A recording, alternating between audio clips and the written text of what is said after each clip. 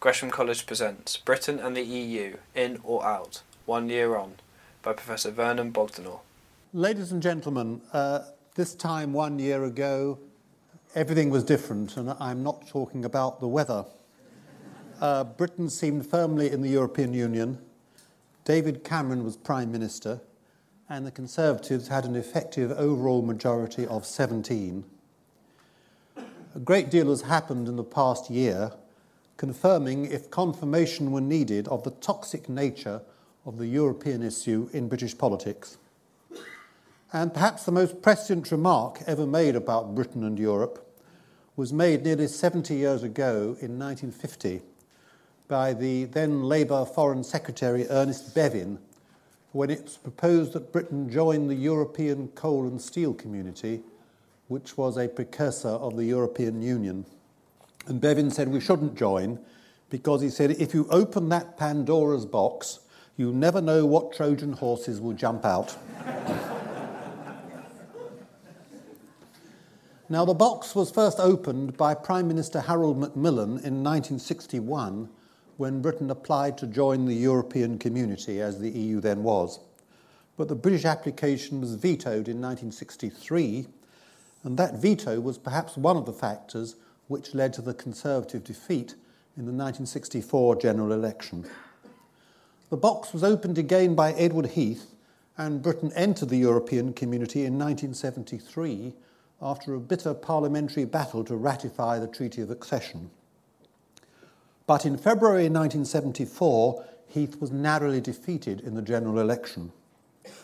When a government is narrowly defeated, any of a host of issues can be held responsible. But it seems plausible to suggest that hostility to Europe was one of them. And the anti-European cause was led by Enoch Powell, a former Conservative minister, who now advocated a Labour vote, since Labour was proposing a referendum on our continued membership. And that, he said, offered anti-Europeans their chance. The referendum duly occurred in 1975 and led to a 2-to-1 majority for staying in the European Community. But in the 1980s, the anti-European cause gained strength in the Labour Party, and in the 1973 manifesto, Labour proposed leaving the European Community without a further referendum, so closing the box. But Labour was heavily defeated in that election, and nevertheless, Europe was one of the issues which helped split the party and had led in 1981 to the formation of the new Social Democratic Party, which eventually merged with the Liberals to form the Liberal Democrats.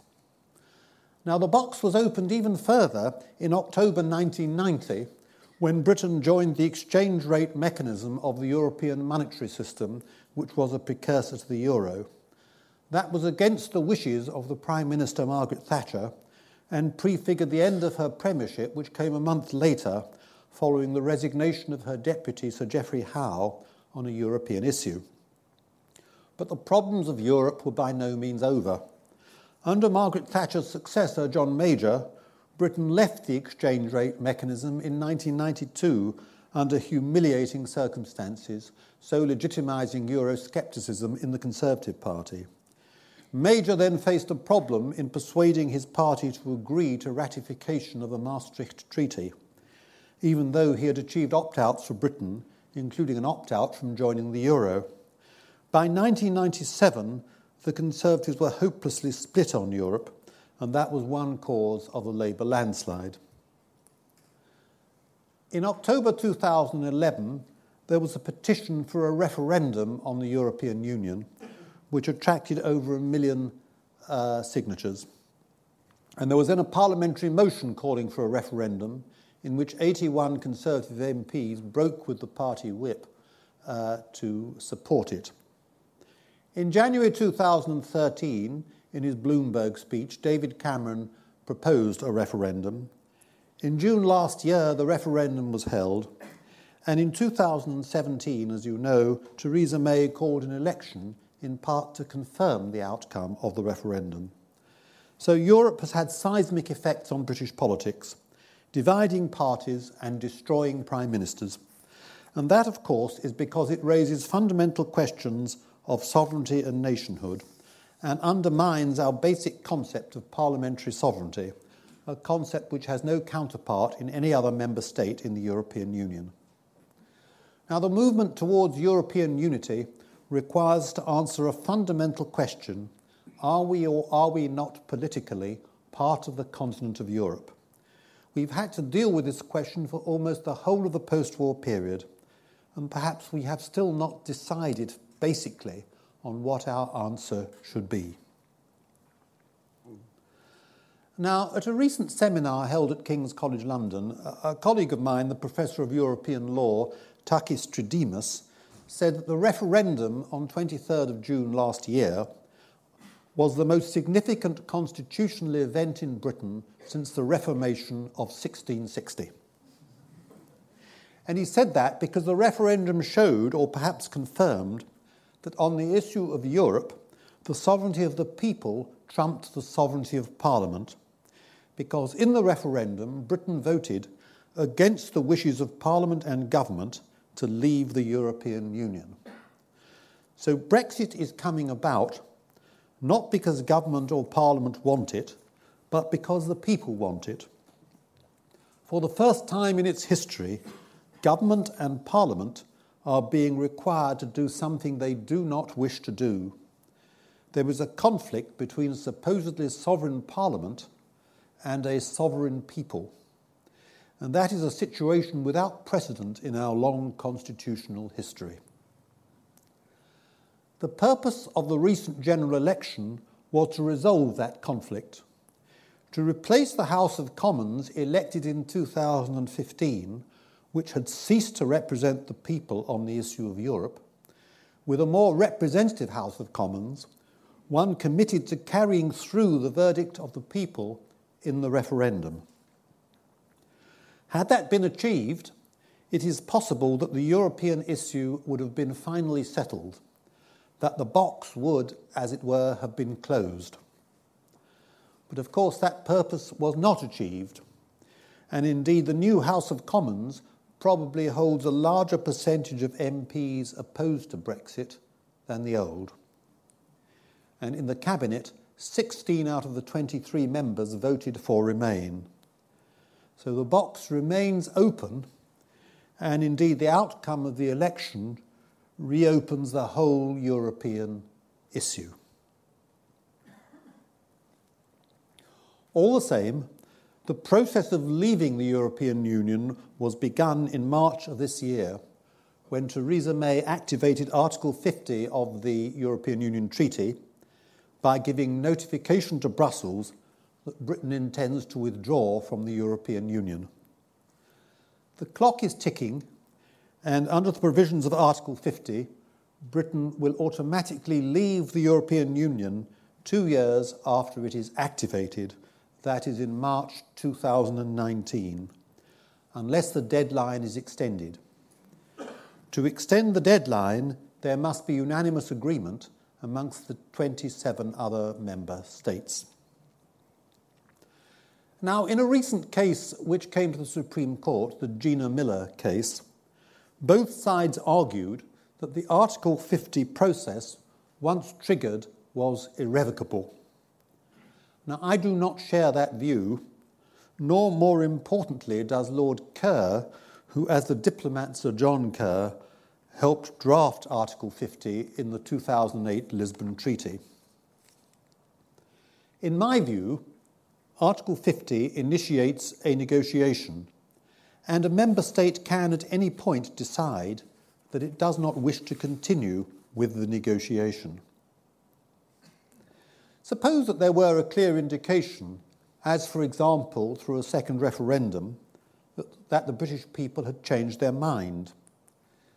The article itself has nothing to say on what happens in these circumstances. But if a state were not able to revoke its notification when it had changed its mind, the consequence would be that it would have to complete the withdrawal process, sign a withdrawal agreement, and then reapply to join under the provisions of Article 49 of the treaty. And that seems contrary to the spirit of Article 50, because Article 50 is intended to provide for a negotiation not for the expulsion of a member that wishes to remain in the European Union.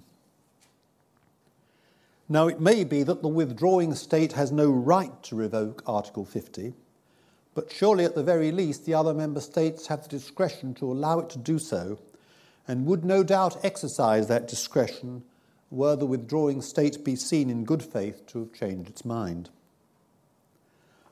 But Article 50 deals with the process by which a member state withdraws.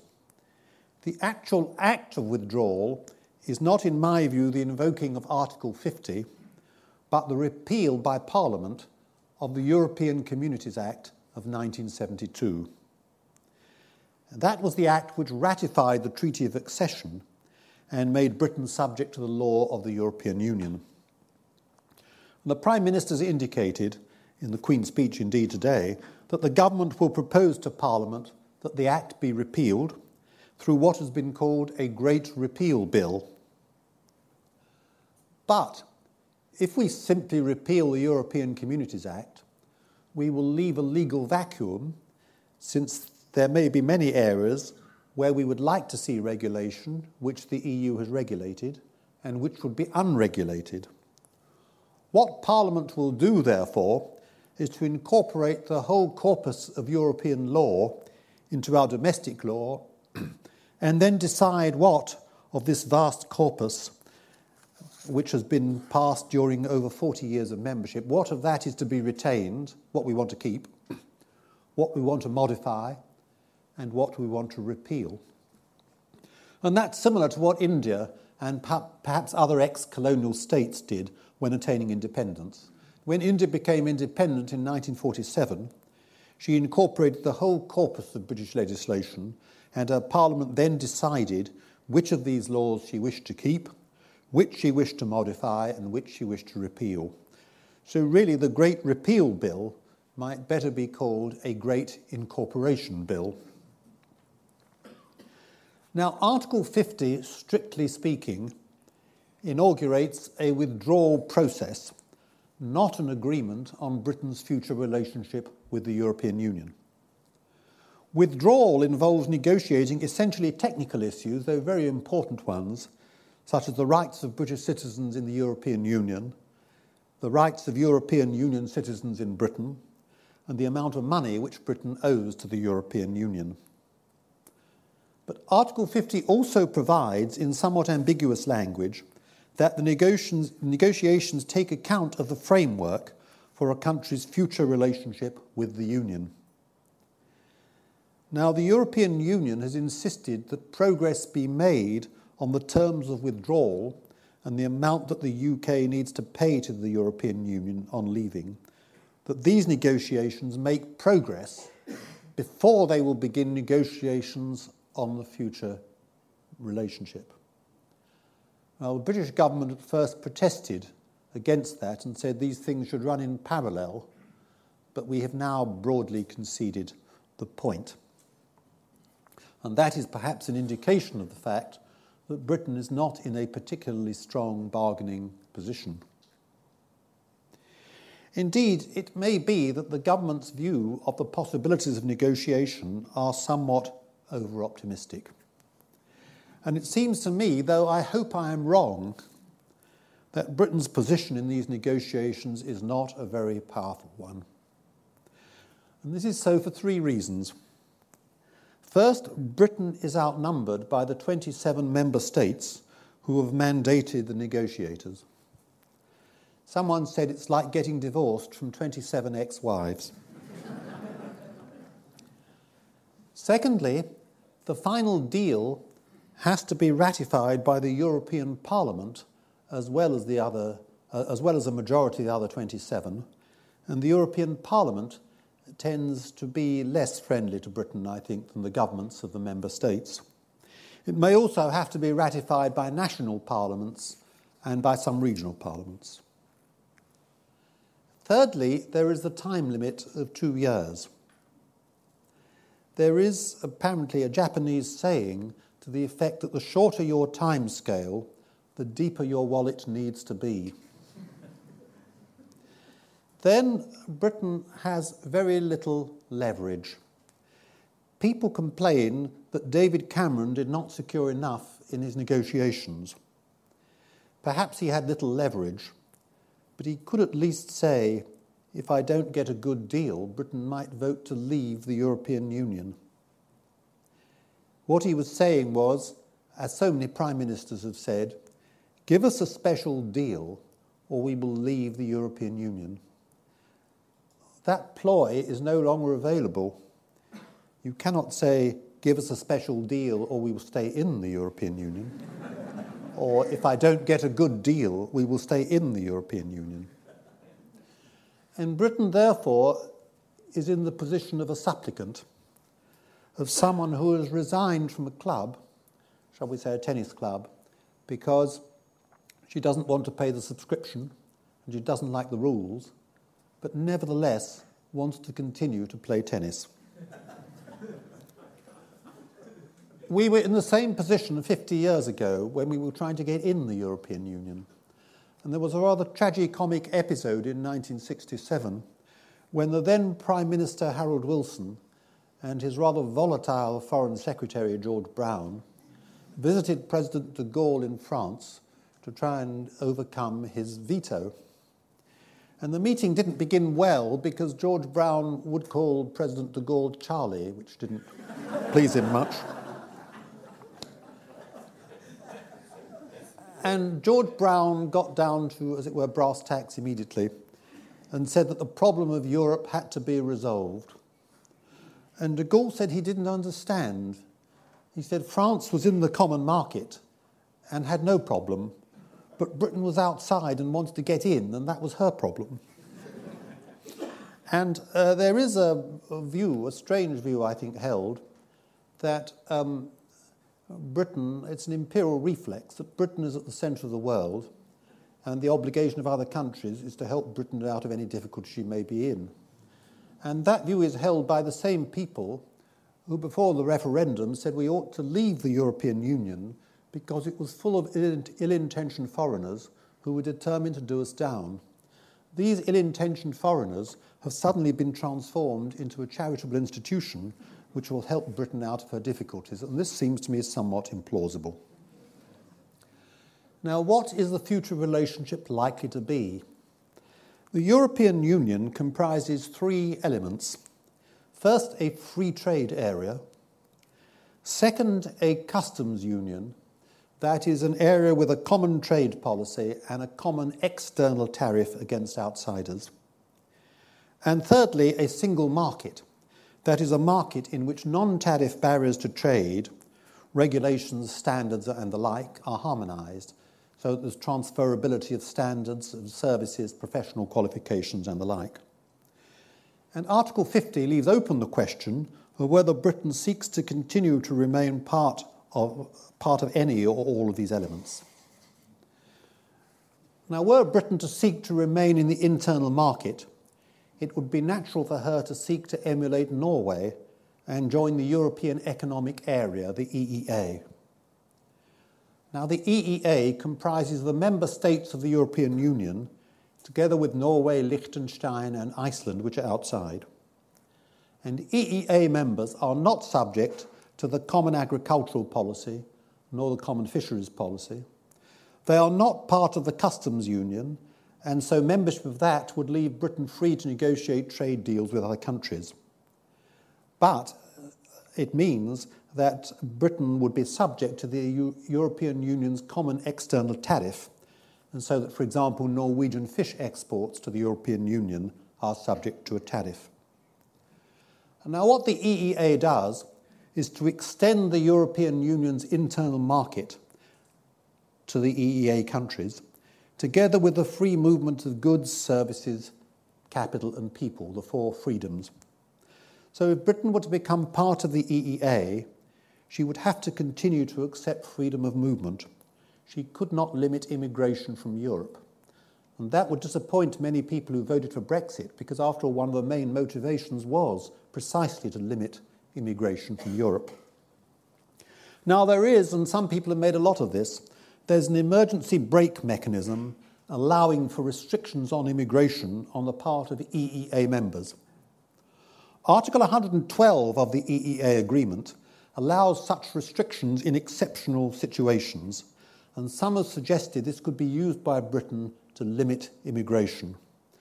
I do not believe this to be the case.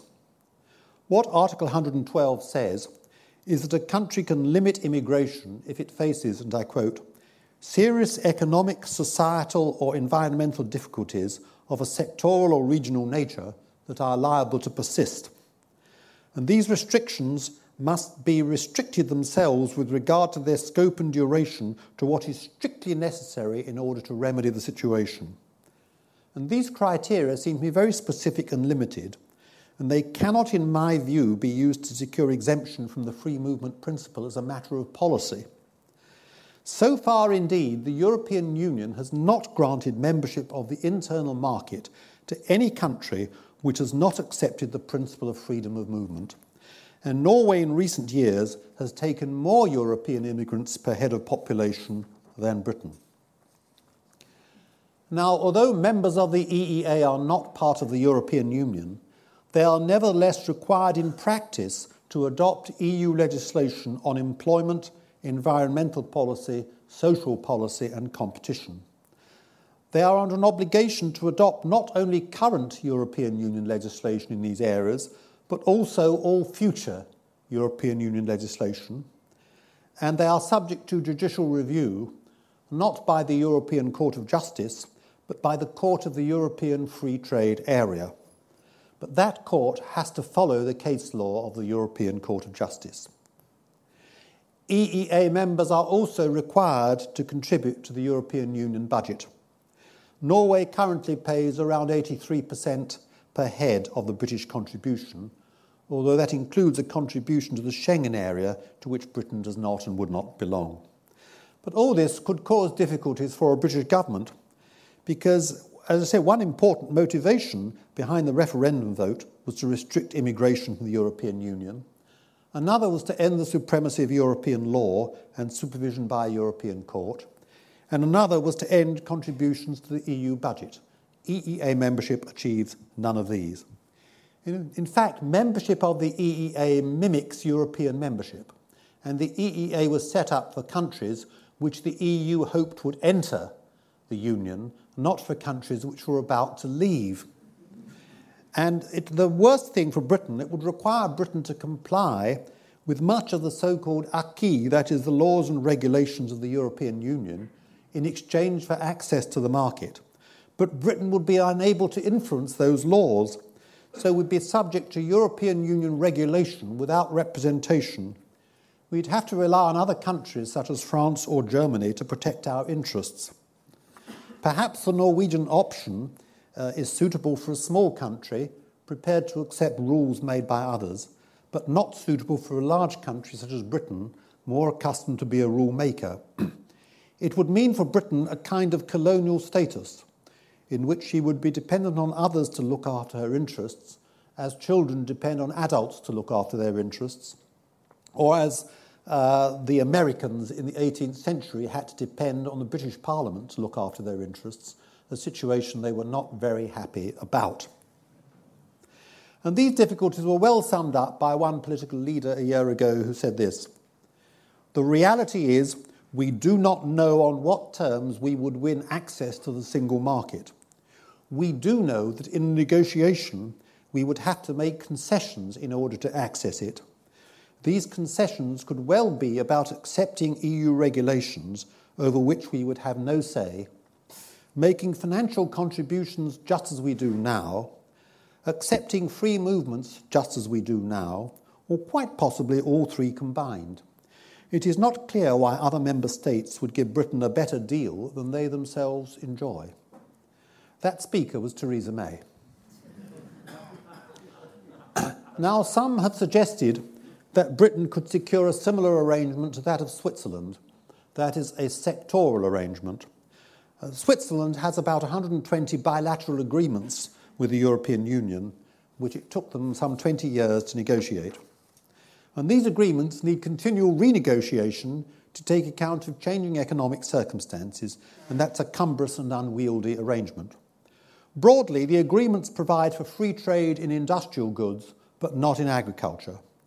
And Swiss financial institutions enjoy only limited access to the European Union, but they do not enjoy so-called passporting rights. And that is why a number of branches of Swiss banks are located in European Union member states, including Britain, to sell services to European Union customers. The Swiss contribute to the European Union around 40% per head of the British contribution. But as with Norway, Swiss goods being exported to the EU face tariffs and border costs, so as to prevent third countries from using Switzerland or Norway as back doors to avoid the EU's common external tariff. Switzerland, like Norway, seemed to have been required to accept the free movement of peoples. But in a referendum in February 2014, the Swiss voted to establish quantitative limits on all immigration, including EU immigration. This breached a bilateral agreement with the European Union, and the European Parliament has said it puts at risk the whole series of bilateral treaties, since Switzerland should not be able to reject free movement while benefiting from all its other agreements with the European Union. The European Union has threatened that unless the Swiss reconsider, it will withdraw access to the single market. Now, Switzerland is currently seeking a compromise solution, but the European Union is in any case trying to alter its relationship with Switzerland. The immigration issue has confirmed the EU in its belief that bilateral agreements are not a good idea, since it gives non-member states the right to cherry-pick, benefiting from the agreements it likes, while trying to find ways round agreements it does not like. The European Union is now seeking a tighter relationship with Switzerland, involving greater supervision by the Commission and control by a European Court, and more rapid adoption by the Swiss Parliament of European legislation in the relevant areas. The Council of the European Union declared in December 2014 that a precondition for further developing a bilateral approach remains the establishment of a common institutional framework for existing and future agreements through which Switzerland participates in the internal market in order to ensure homogeneity and legal certainty in the internal market, and that an ambitious and comprehensive restructuring of the existing system of sectoral agreements would be beneficial to both the European Union and Switzerland. Now, the Swiss model may well be breaking down. The EU prefers a multilateral, not a bilateral approach. It would like the Swiss model to converge towards the Norwegian model, which in turn it hopes would lead to actual membership of the European Union. So it's highly unlikely that the EU would agree to replicate the Swiss model for Britain. A former British ambassador to Switzerland once said to me that the Swiss model, with its large number of bilateral agreements requiring continuous adaptation and renegotiation, was not even good for Switzerland, let alone Britain. And both the Norwegian and Swiss models require broad equivalence of laws with the European Union. They seem to preserve the autonomy of Norway and Switzerland to give them control, but in practice they do not do so. In practical terms, Norway and Switzerland lose sovereignty, but without the compensating benefit open to members of the EU of helping to determine EU legislation.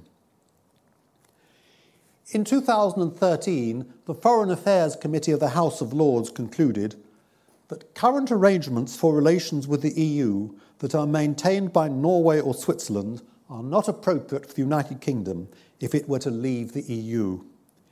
In both cases, the non-EU country is obliged to adopt some or all of the body of single market law without the ability to shape it.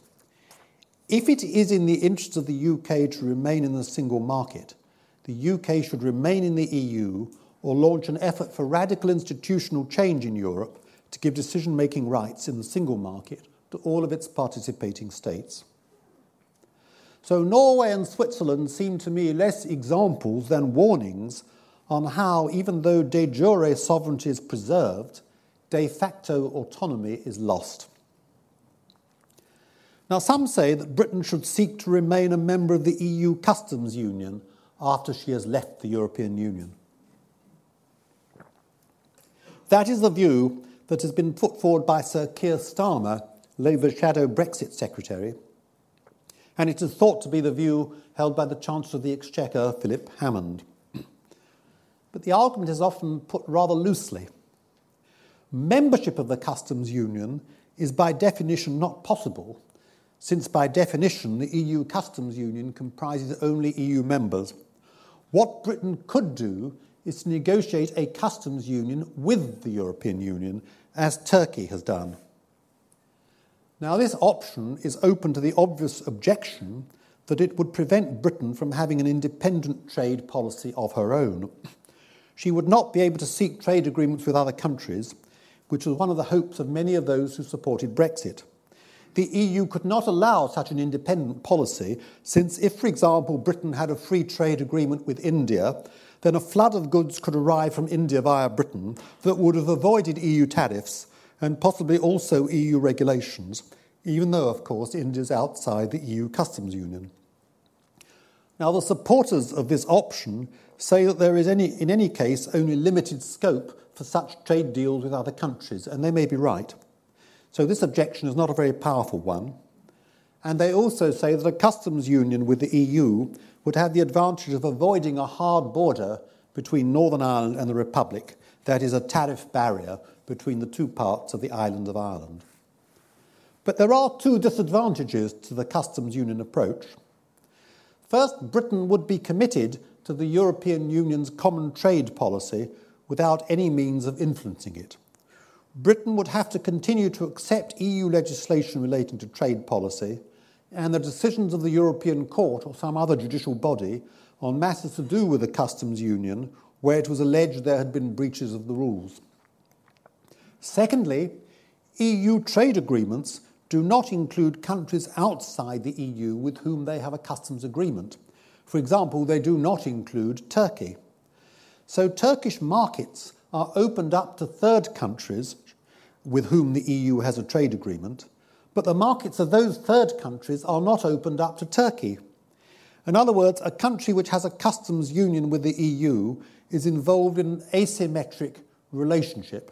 And if, for example, the EU were to sign a trade agreement with Ruritania, it would mean that British markets would be open to Ruritanian goods, but Ruritanian markets would not be opened to British goods.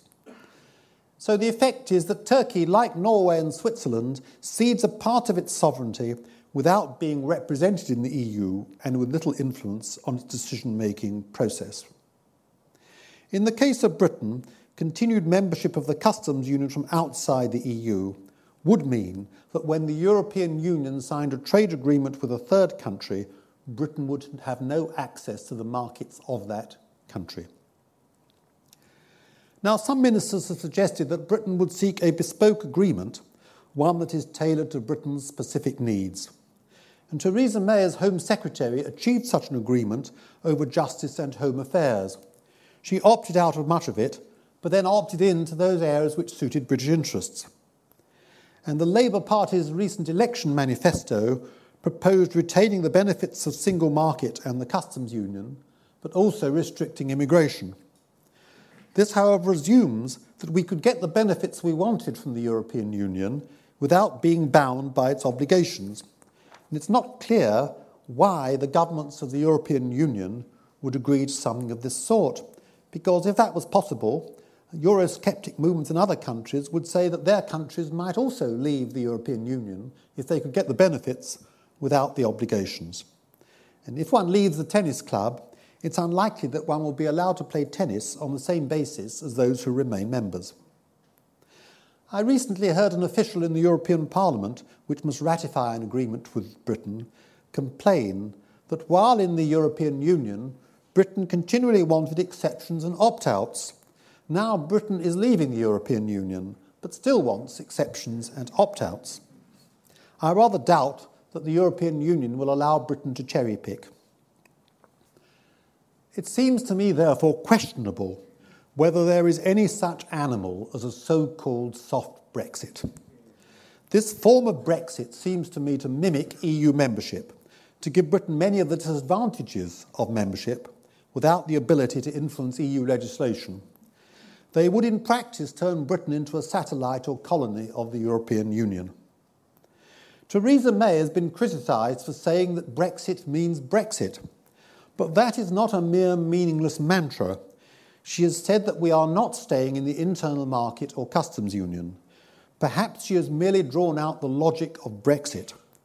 Perhaps the only real alternatives are the so-called hard Brexit and remaining in the European Union. If Britain does not seek continued membership of the internal market or the customs union, there are only two alternatives left.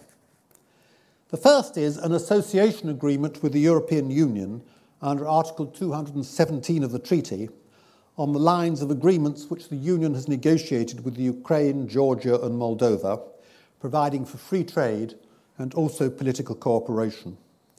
And such an agreement leaves a non-European Union state free to make its own trade agreements with third countries. They do not require free movement. And the agreement with the Ukraine goes further than most free trade agreements in that it also provides for the freedom of establishment in service and non-service sectors. But that part of the agreement was made dependent upon the Ukraine being prepared to accept the acquis of the European Union, that is, the laws of the European Union. So again, an association agreement might, like the other options, limit the autonomy of Westminster. But there is a historical precedent for Britain, which in December 1954 negotiated an association agreement with the European Coal and Steel Community, providing for Britain to enjoy access to the integrated coal and steel market of the community. And that lasted until Britain joined the European Community in 1973. But of course, the political difficulty of negotiating such an agreement is that the European Union will not want it to be so favourable to Britain that it becomes attractive to those member states which also have secessionist or populist parties. There would also have to be a method of dispute agreement which did not subject Britain to judicial review by the European Court of Justice. Now, furthermore, and I'm sorry if this lecture is getting a bit pessimistic, but European Union procedures for ratifying association agreements and most trade agreements are far more stringent than for ratifying the withdrawal agreement under Article 50. The withdrawal agreement requires a qualified majority in the European Council and a majority in the European Parliament. An association agreement, or so-called mixed trade agreements, that is one which includes areas falling within the shared competences of the Union and the Member States, and that would apply to most things, I think. They need to be ratified separately by each of the Member States' parliaments, together with some regional parliaments, including those of Flanders and Wallonia. That's a total of 38 legislatures, each of which has a veto. The trade agreement between the EU and Canada was held up for some time by the Belgian Regional Parliament of Wallonia. In addition, no such agreement can be signed until Britain has actually left the European Union, because, of course, the Union cannot conclude an agreement with a member state. And whatever the virtues of the European Union, speed in negotiating agreements is not one of them. When in 1985 Greenland, whose staple industry is fishing, withdrew from the European Union, it took 3 years to negotiate the agreement. The trade agreement between the European Union and Canada took 7 years to negotiate. Now, were no association agreement or trade agreement to be in place by March 2019, then unless there was unanimous agreement to extend the 2-year deadline, there would need to be a transitional agreement. And that might well involve Britain remaining in some sort of relationship with the EU until agreement was reached. It might mean continued acceptance of EU law, judicial supervision by the European Court of Justice, contributions to the European Union, and a continuation of free movement. It is not clear whether such a transitional agreement would be acceptable to large sections of the Conservative Party or to the British people who voted in 2016 to leave the European Union and perhaps assumed that our departure would take place within a fairly short period of time. Now, the second alternative, in the absence of a trade or association agreement, is that Britain, following Brexit, would be subject to World Trade Organization rules.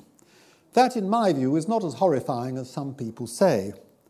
It would leave Britain free to negotiate her own trade deals with the European Union and other World Trade Organization members, and Britain's own tariff schedules could not be vetoed by other members of the World Trade Organization, provided they did not yield a greater degree of protection than at present. And since Britain is a member of the World Trade Organization, the European Union cannot discriminate against her by raising its common external tariff against British goods. But World Trade Organization rules do not apply on the whole to non-tariff barriers, which in the modern world have become far more important than tariffs. And the European Union has removed many such non-tariff barriers with the development of the internal market, and more are in the process of being removed. And it's these non-tariff barriers rather than tariffs which will probably constitute the main difficulty for Britain after Brexit, since services are such an important part of the British economy. Now, some have argued that Britain does not need a trade agreement to trade successfully. Japan and the United States have, after all, traded perfectly happily and successfully with the European Union for many years without a trade agreement. If one has goods and services that other countries wish to buy, they will trade. And it's fair to say that a country adopting a policy of free trade gains an immediate economic benefit. If other countries impose tariffs against her goods, it is the standard of living of those other countries which falls, not the standard of living of the country that has adopted free trade.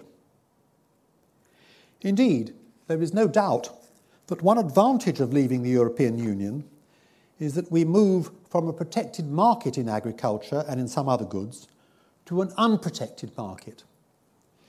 Being free of the common external tariff, Britain can import cheap food from beyond the European Union, for example, from Australia, Canada, and New Zealand, so the price of food can fall.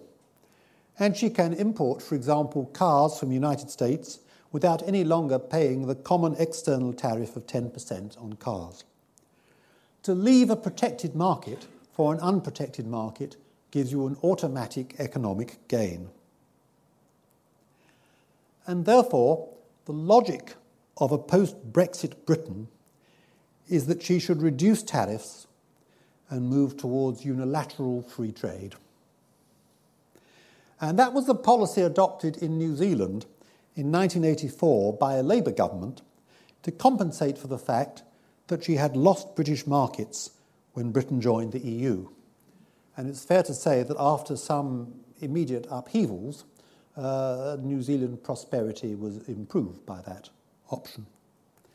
And this is the model that some Brexiteers cite.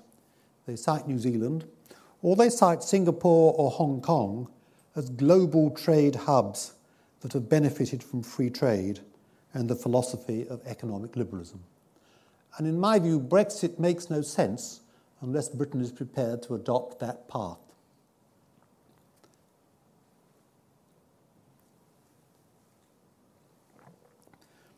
But this involves a huge paradox, because the referendum vote was, in essence, a cry of rage by the victims of globalization, the revenge of the betrayed. They sought protection against the excesses of globalization, against market forces which, so they believed, were costing them their jobs and holding down wages. And they, above all, wanted restrictions on immigration from the EU because they believed that immigration was holding down their wages. So the vote for Brexit was a popular protest against globalization. And that was the main motivation of UKIP and many other Brexiteers. But some of the leaders of the Brexit campaign from the Conservative Party had a quite different motivation.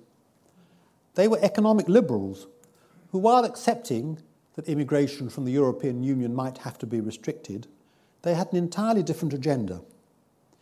They sought Brexit for basically Thatcherite reasons, to ensure a more effective operation of the market economy, freed from the restrictions of Jacques Delors' social Europe. They believed that a Britain free of EU regulations and restrictions could be a powerful global trading hub like Hong Kong or Singapore. These people opposed not globalization, but social protection and regulation. And it is this economically liberal view of some of the Brexit leaders, rather than the populist view of most of the Brexit voters, which seems to me more likely to prevail after Brexit. Indeed, it seems to me the view which must prevail if Britain is to survive economically after Brexit. Indeed, it may be that Brexit makes no sense unless Britain decides to chart a new course towards economic liberalism. Survival outside the European Union entails that Britain must become more competitive, opening up markets and embracing free trade. That means encouraging enterprise by lowering corporation tax and perhaps personal taxation as well to encourage entrepreneurs and innovators to come to Britain. But these reductions in taxation can only be financed by reducing public expenditure.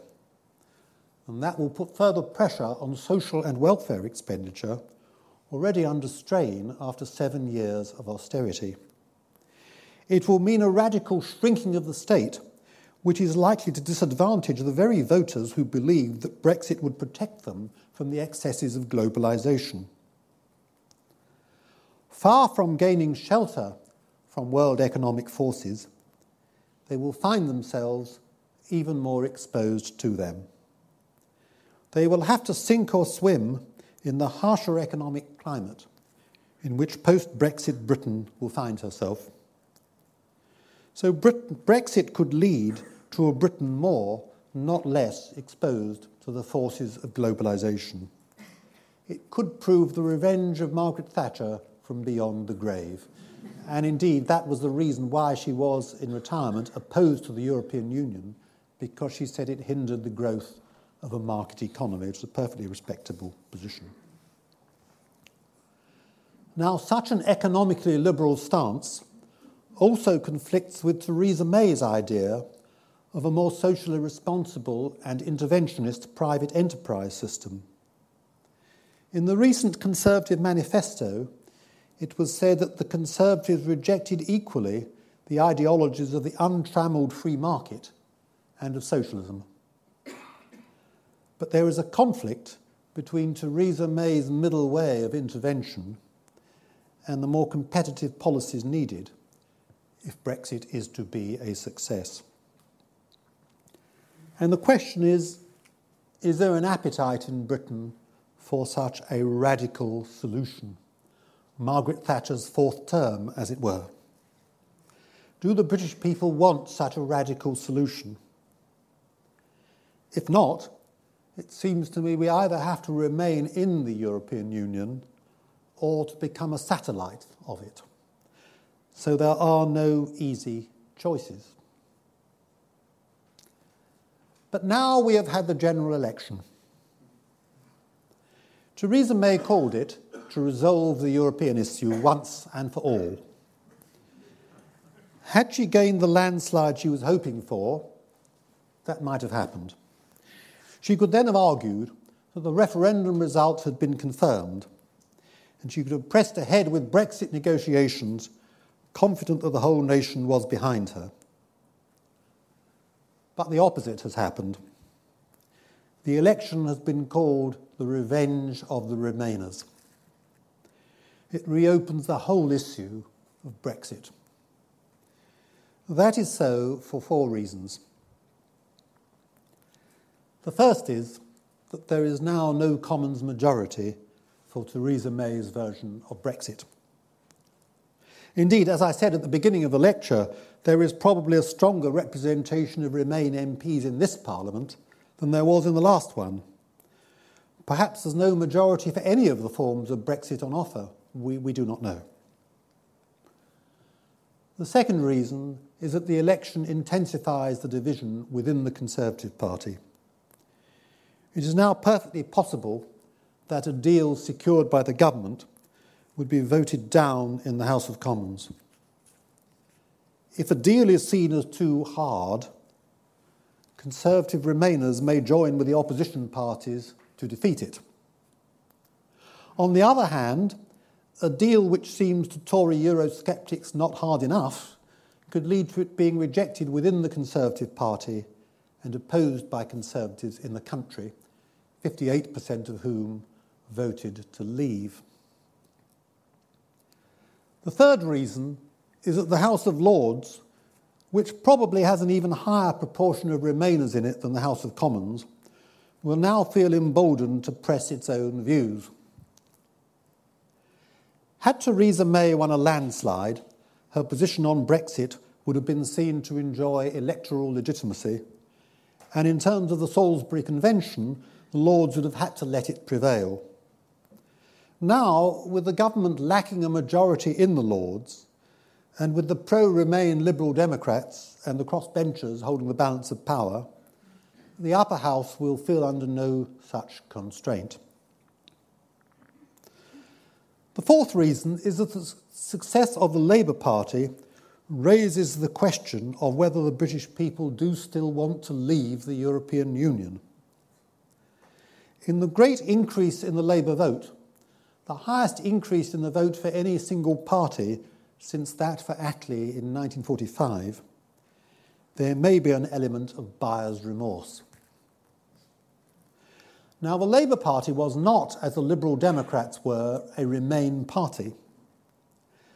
The Labour manifesto declared that the party accepted the outcome of the referendum, that a Labour government would leave the European Union, that it would institute a policy of what it called managed immigration in place of free movement, and that it would seek to retain the benefits of the single market and the customs union.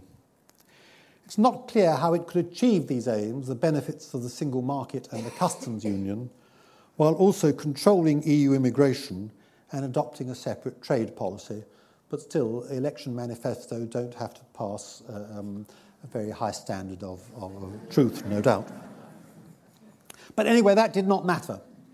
Remainers seem to have come to the conclusion that a vote for the Liberal Democrats was a wasted vote, and that the best way to reverse, or at least mitigate the outcome of the referendum, was to vote Labour.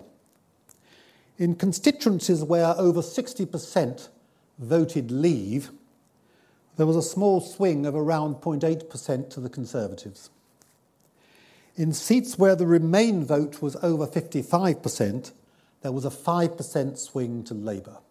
There was a clear division of opinion that Leave areas were more likely to vote Conservative, Remain areas are more likely to vote Labour.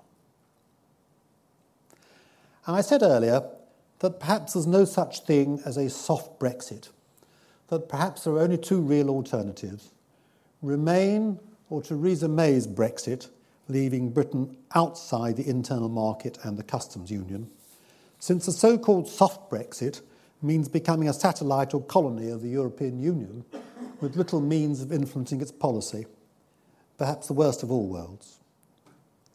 It may be that faced with this choice of Brexit means Brexit or Remain, the British public think again. It may be that with a deadlocked Parliament, MPs, to overcome party divisions, do what Harold Wilson and David Cameron did, call for a referendum. And that referendum would be on the deal when finalised, asking the British public whether or not they approve of it. That would, if it was approved, would legitimise British exit. If it was not approved, it might legitimise Britain remaining in the EU. Now, there's a very narrow and slim possibility, therefore, opened up with the election, that Britain might not leave the European Union. As I said, it appears a very slim possibility, but opinion on Europe changes very rapidly. If I'd said 5 years ago that Britain would leave the European Union, we probably wouldn't have believed me. Labour, in the recent general election, attracted Remain voters while not greatly alienating Leave voters. It produced a Leave manifesto, but used the language of the Remainers, or at least of the so-called soft Brexiteers. And the political parties that have been most successful since the European issue came to dominate British politics have been those that were able to finesse it, as Labour did in 2017. In 1974, Harold Wilson finessed it by promising a referendum which meant that both pro-Europeans and Eurosceptics could vote for him with a clear conscience.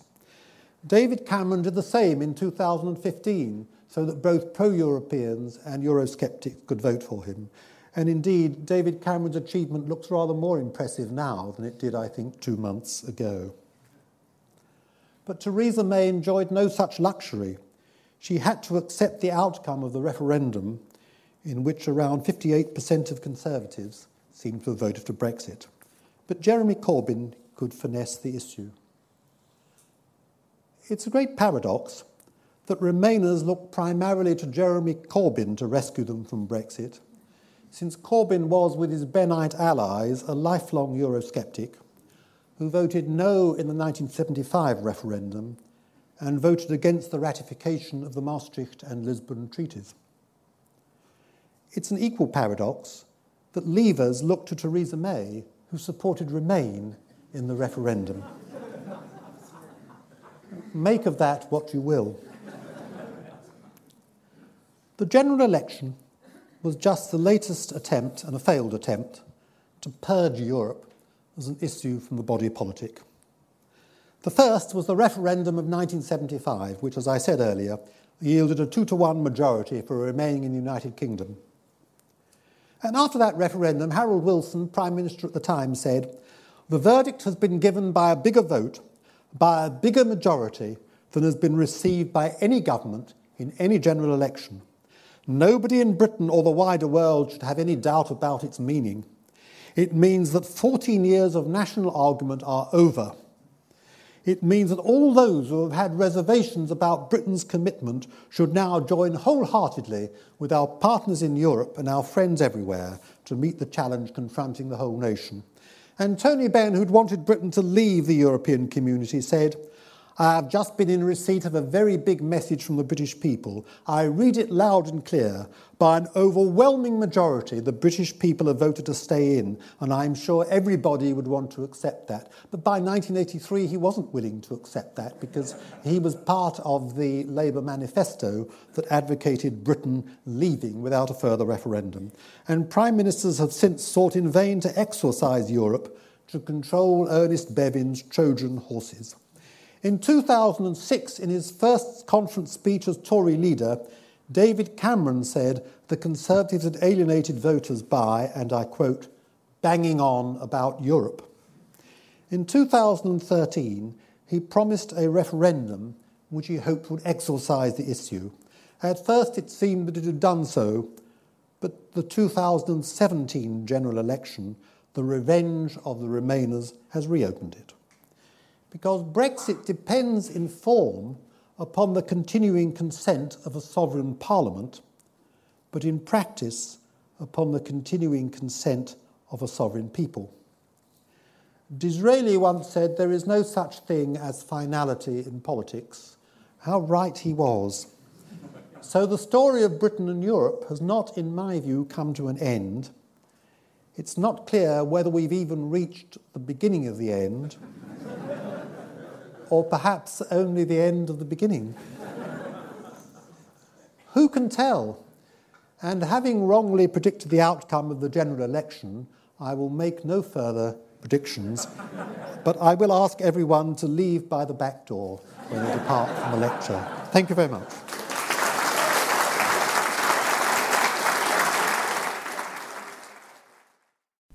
For more information, please go to www.gresham.ac.uk.